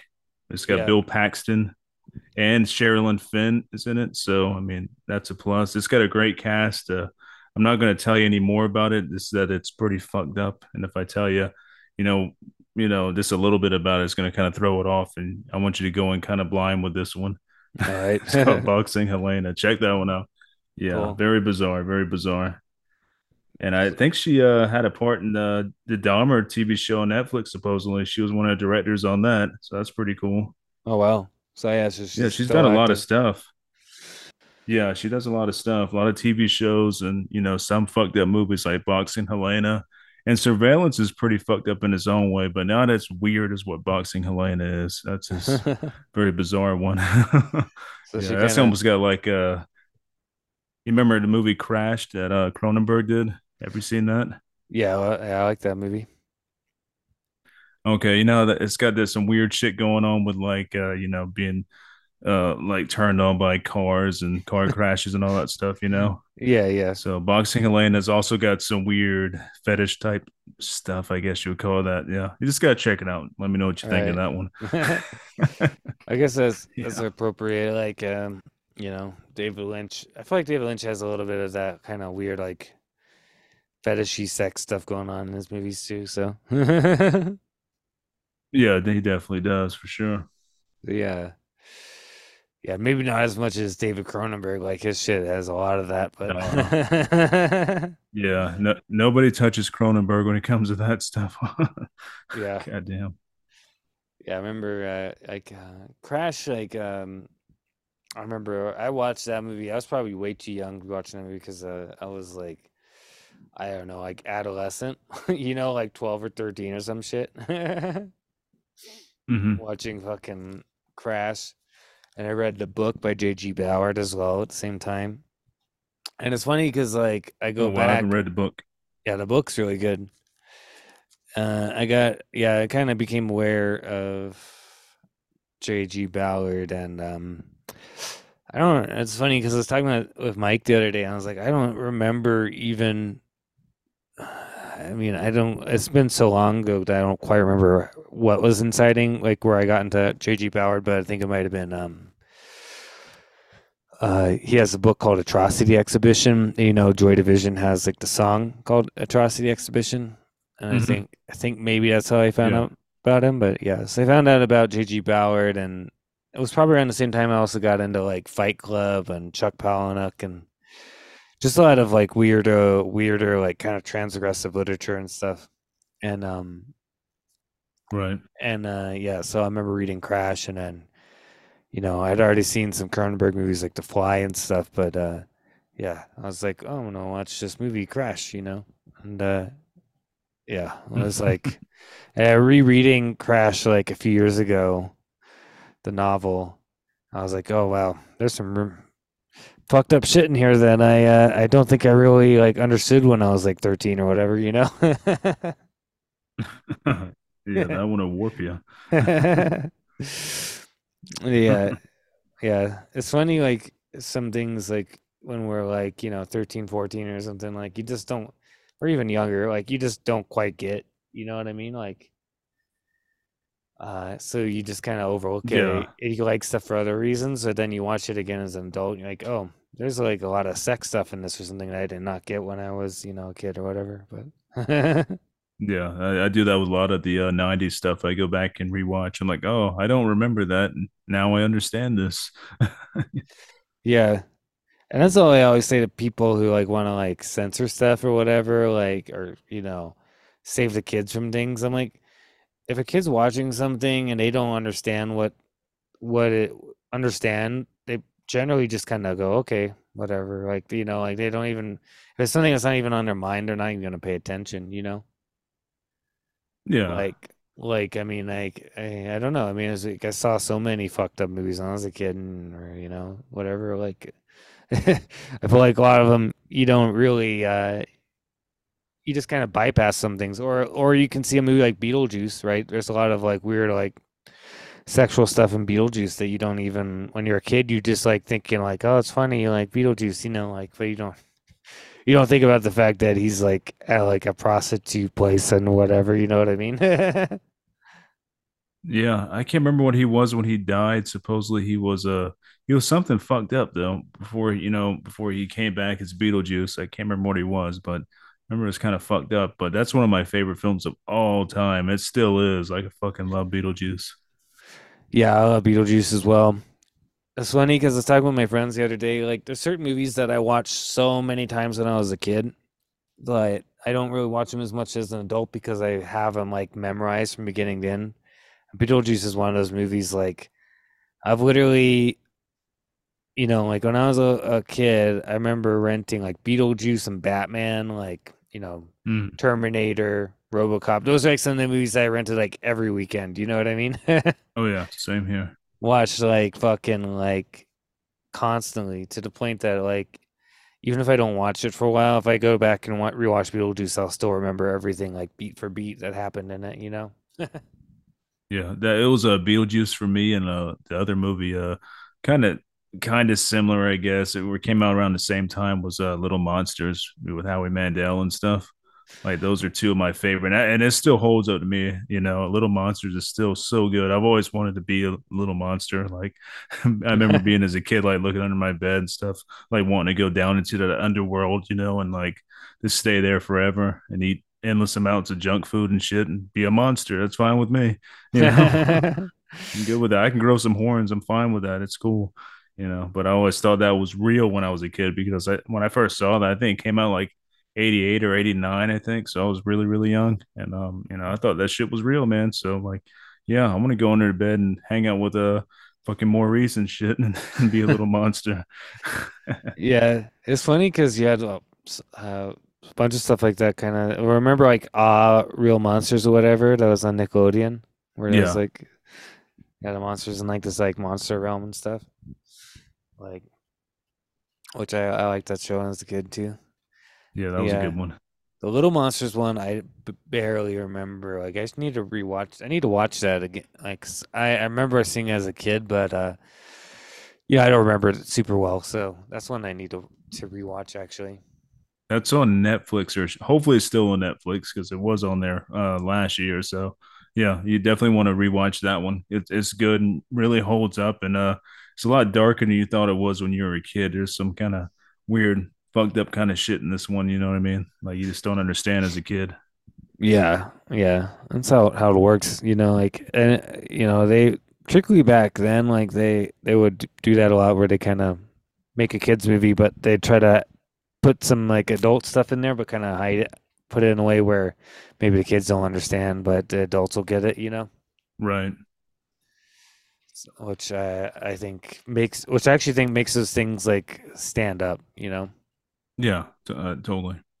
And yeah, a lot of the old comic cartoon shows like that too. Like, I don't know, like I love the Batman animated series, for example. Oh, that was Like, the best. Yeah. yeah, and that holds up. Like, I mean, I rewatched it a few years ago.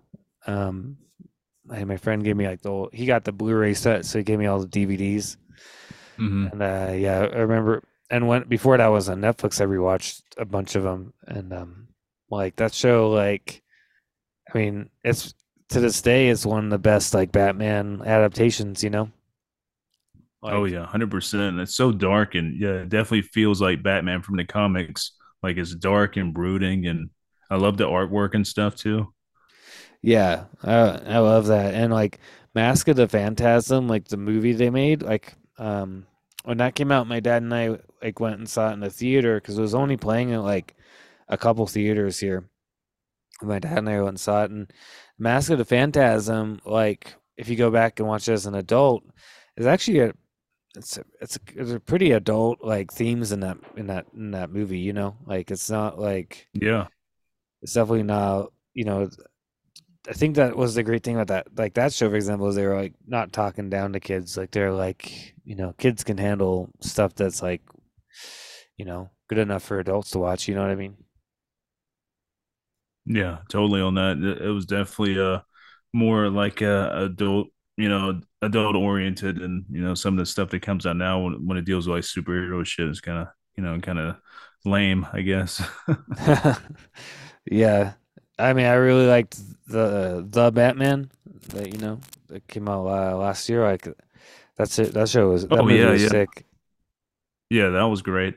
I just mean some of the Marvel films, I guess. Not all of them, but like when it comes to the Avengers and all, yeah, I have watched them all, but it's like I'd rather watch the cartoon version of this because you can do a lot more and like it doesn't seem as cheesy to me. You know what I mean? Like I feel it more with like the cool cartoons because it's closer to the comics, I guess. Yeah, I'm not into the Marvel movies for me. I never have been. Like I remember watching the first Avengers, and I don't know, just kind of left me like I didn't get it. And like I've literally only seen like two of those movies. Like Yeah. I don't care about the Marvel movies, like, and I don't really like them very much. I'd rather go back and rewatch like the old like X-Men cartoon show or something. Yeah, that was a great cartoon, one of my favorites. Yeah, Yeah, definitely. if I Like, want to do any kind of like Marvel stuff, I was saying if I want to do any Marvel stuff, man, I'm gonna watch Blade. Blade's the best fucking comic book to movie ever, I think. Blade 2. yeah, I agree. Yeah, Blade is like fucking sick. I've actually been meaning to. It's on my pile of stuff to rewatch this Blade and Blade 2.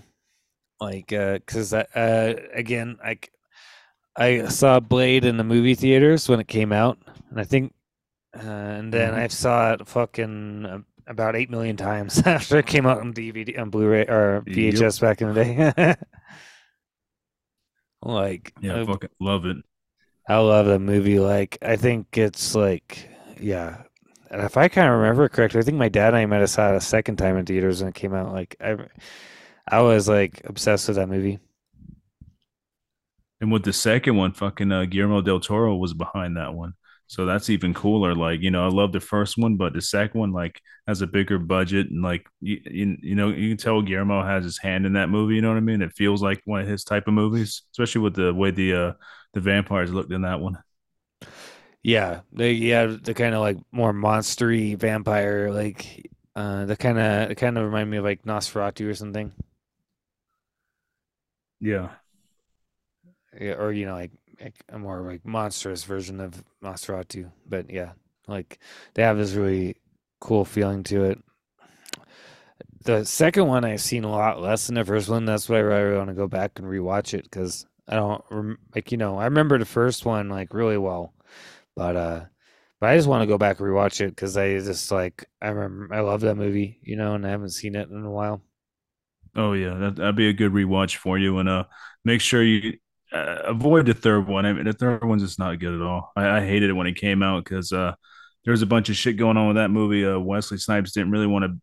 The way they had him portrayed in that one. He wanted to be more like the Blade from the first two films. More like darker, more brooding and stuff. And I think they wanted to keep the third one, like add humor to it and kind of lighten it up a bit. And he fucking hated that. So he hated the whole time of doing that Blade 3 movie. And it kind of shows in like, the performance and stuff there. It doesn't really feel like a Blade movie.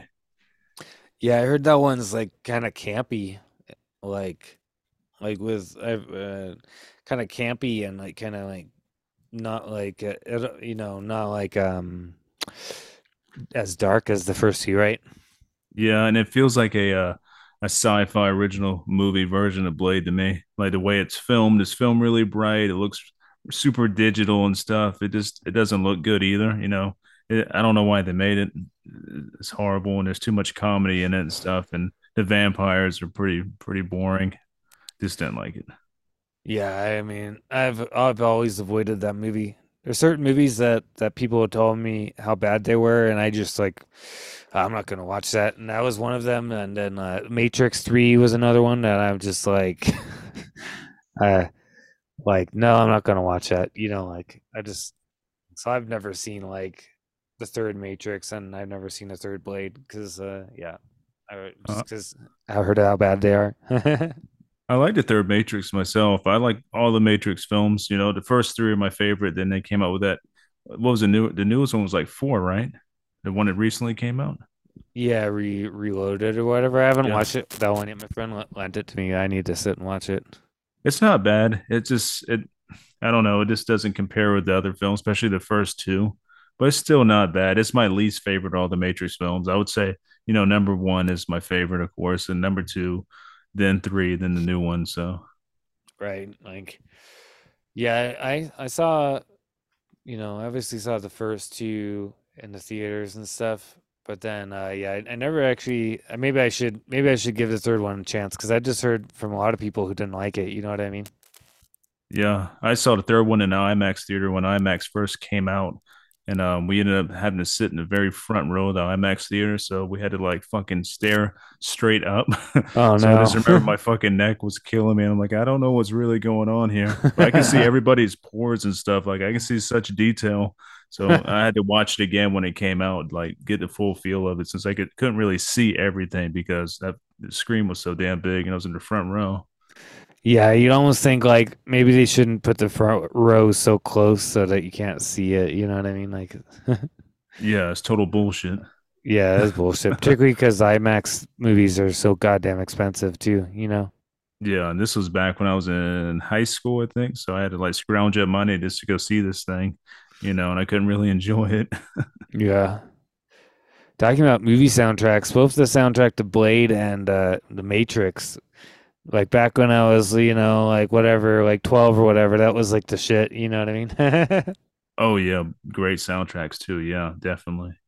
Like I remember me and my friends like listening to those soundtracks like all the time. Like particularly the Matrix one, but both of them, like we were like really like always like listening to those soundtracks. Yeah, same here. I remember we went and played like laser tag, and they played like the Matrix soundtrack while you're playing laser tag and stuff. Oh yeah, that's good times there. I remember laser tag. They closed that down after a while, but it was fun while it lasted. Laser tag, that was good shit, man. Damn it, missed that. Yeah, it was a lot of fun. Like we used to go up. There's this place. Was this place where I grew up, like called Heritage Square. It was like on the side of a mountain, and it was like this like really old um kind of amusement park, I guess. Like, like, and it was kind of set up like it was like a old timey, like old West city or something, Hmm. and we're not really old West, but kind of like I don't know, a city from like 1910s or something, and they had like all these shops there, and like they had like a bunch of like a mini coast, like a little tiny mini coaster, and like some other rides. But by the time, and they had like these like alpine slide things as well. Hmm. But by the time, like I guess it used to be like more of like the place to go, like used to be more popular and whatnot. But by the time I was a kid, it was kind of like I don't know, like half abandoned, kind of like like you could go up there and whatever, and they had stuff, but it was like kind of creepy. And Hmm. they had the laser tag place up there, and they also had a really cool haunted house, which I think was improved by how creepy it was going to that place. Yeah. Just in general, like oh, you're going up this creepy like semi-abandoned amusement park to go to haunted house. Like it was perfect, like That's environment. awesome. That's fucking awesome. Yeah, but unfortunately, that place closed, and they're like, I think, I mean, it's still sitting up there, just like. I remember I went on a hike. You can go on this. I went on this hike by this trail that went behind it where you could look over the old park, Mm. and it's still just sitting there. And they have like some of the old like these old like where it's like warehouse area like still open to like people like businesses. Hmm. It's just like weird. It's just like this just sitting there. No one could go there. It's kind of a bummer. A lost relic. Yeah, exactly. You know the yeah, we used to go up there and play laser tag and whatnot. Nice. the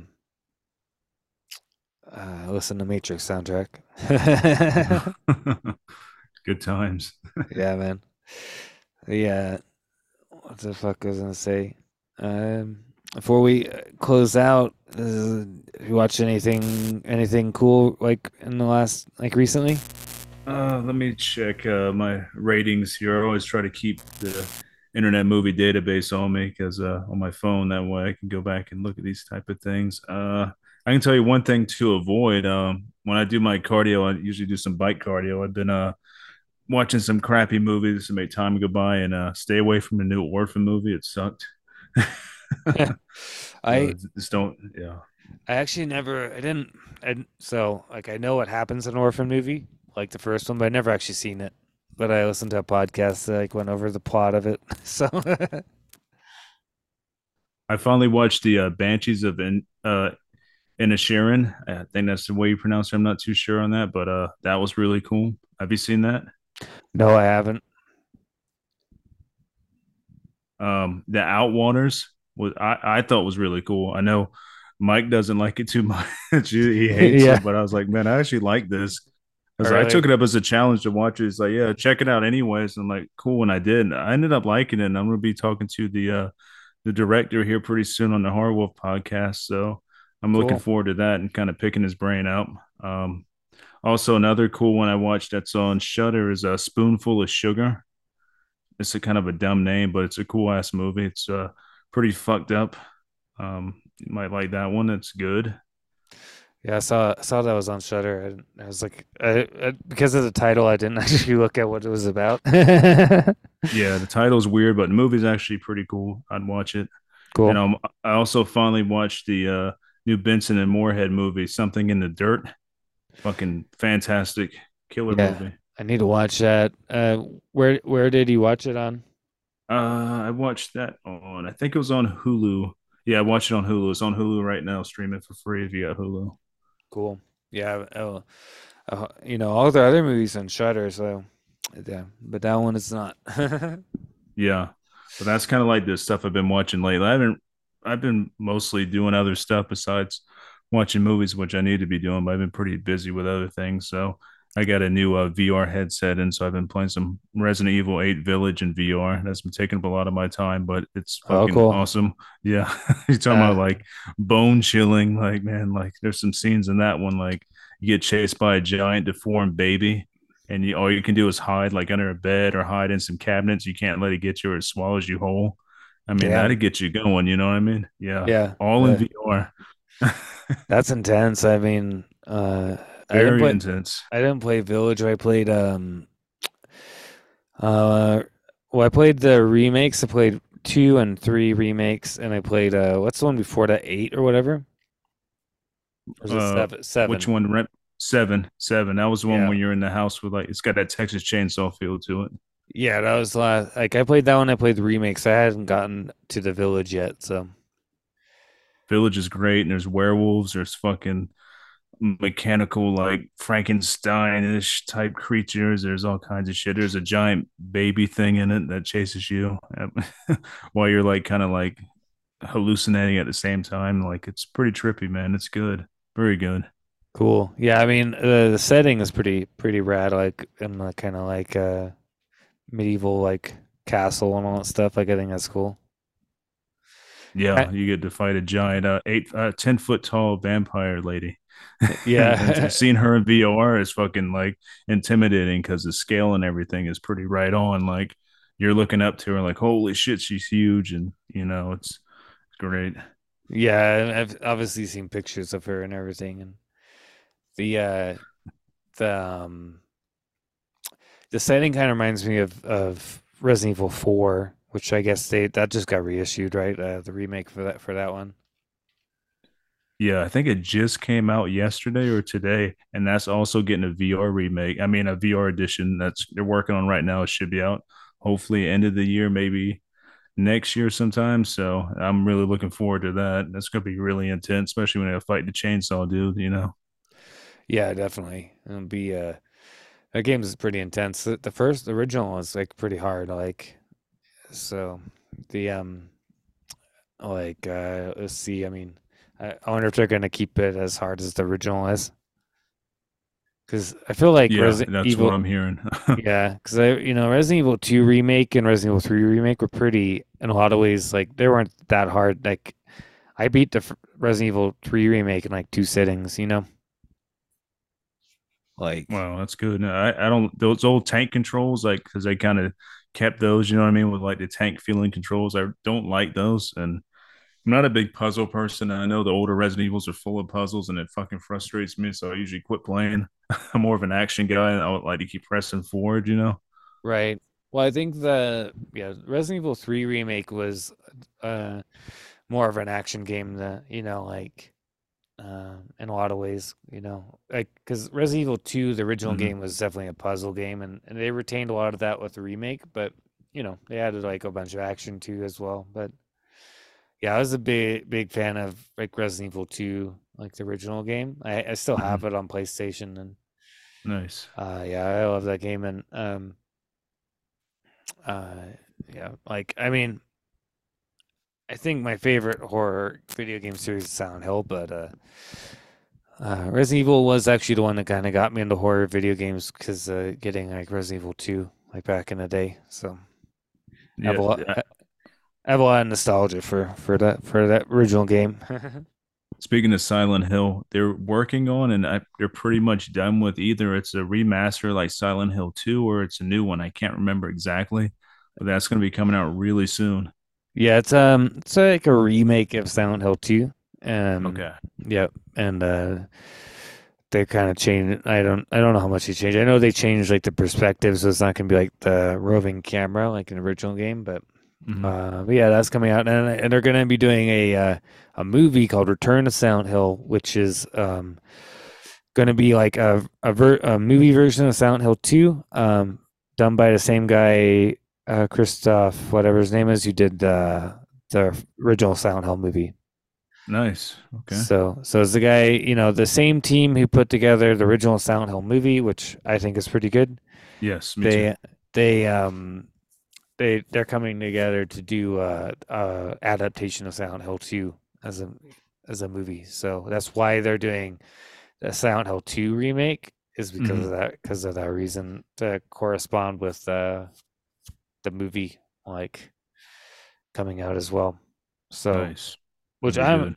I'm looking forward to that because yeah, I mean, I think the Silent Hill movie is real good. Like, I mean, they changed stuff from the series, which is fun, from the games, which is okay with me. I mean, they kind of created their own little their own version of Silent Hill, and I think they really retained the feeling of the games, and the look and feel of the games. So Hmm. I thought they did a really good job with the Silent Hill movie. Yeah, same here. I dig that one. Yeah, so I'm pretty confident that they're gonna like make a good version of Silent Hill 2. Yeah, nice. Yeah, I watched Necromantic. It's on Shutter right now. Oh yeah, with the Joe Bob hosted that one. I didn't watch the Joe Bob one, but yeah, I Oh, you watched the didn't. original. Yeah, Okay. uh, that movie. Yeah, I need to watch that one and two. I want to watch two before it pops off there as well. But that movie's fucking crazy, man. I don't know. Did you watch Yeah, it? I've seen it before. It's been years, and I know Joe Bob had it on his Valentine's Day special, but I didn't finish. I didn't get to the second movie, and I still haven't went back and rewatched it. But yeah, I'm like, yeah, it's cool. It's not really my type of thing, I guess. Like one and done kind of sort of movie. You know what I mean? Yeah, that's real like crazy. I've never seen it before, so like I figure like I've been hearing about this movie for fucking like 20 years or something. Like I'm gonna watch it finally, and Hmm. it's fucking like way crazy, Yeah, it's Like an experience. yeah, it's definitely an experience. I mean, I don't know if I'll ever watch it again, but it was it Yeah, was definitely an experience. But I'm gonna watch the second one too. But yeah, I love the music in it though. That's the one the best. I think the best part about Necromantic was the music. It's so good. yeah, agreed. And yeah, aside from that, I've just been watching been watching a lot of Hammer horror stuff. Good classics. There's nothing wrong with that. Yeah, I gotta decide. I'm gonna try to like finish up my collection of Dracula and Frankenstein Hammer movies. So I literally just got two to get for Dracula and a couple more for Frankenstein. So, but Nice. the other day I went to the store by my house, and I found Devil's Advocate on DVD. So I picked that up. Oh, cool. I haven't seen that movie in a long ass time. That's a good one. Yeah. So I've been like, you know what? I need to watch this. I need to watch Al Pacino be the devil again. He plays a great fucking devil. That's such a good movie. It's so fucking, I don't know, it's so 90s and so, it's, dark. I'm pretty sure it was 90s, right? Not early, no, that should have been 90s. Yeah, I I think think it was so. 90s. Let me double check. It says 98. Yeah. Yeah.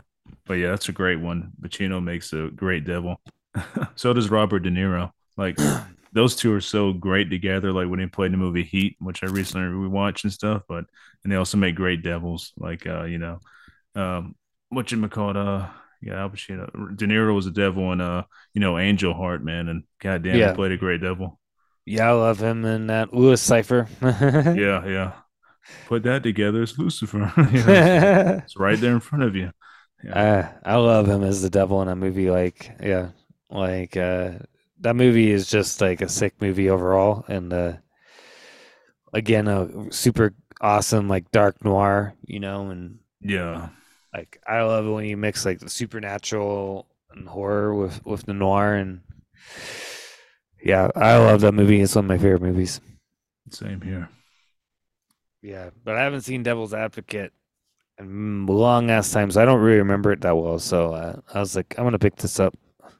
Oh, that's gonna be good to rewatch, man. You're gonna enjoy that. It holds up very well. Some of the CGI in there is kind of, doesn't hold up worth a fuck, but the movie itself does. Like it's solid. Yeah, yeah, I like the story and everything. Yeah. Yeah, looking forward to checking that one out. But yeah, thanks for coming on again, dude, and talking about David Lynch. Hell yeah, man. Anytime, and I'll have you on my show eventually too soon, so we can talk about some cool shit and always an awesome time, man. Yeah, man, I always enjoy getting the chance to talk to you, and yeah, we'll be doing this again before too long. Yep, sounds good to me, man. All right, man. Well, I hope you have a good night. You too, dude. Have a good rest of your weekend. You too, bro. I'll talk to you later. Later, man. Bye.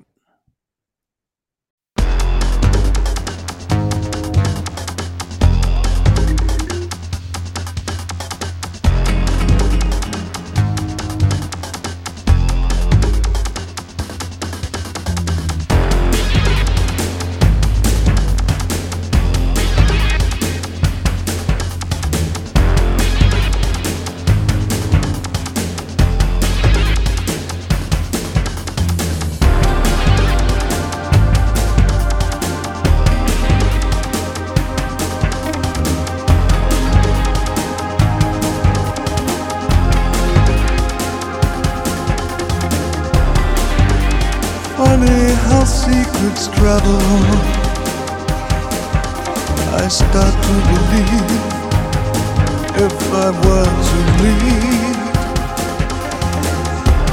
in sky the man shaves his hands held high. A cruise beyond, cruise me, babe. A blonde leaf beyond, beyond, beyond. Lonely dawn, no return.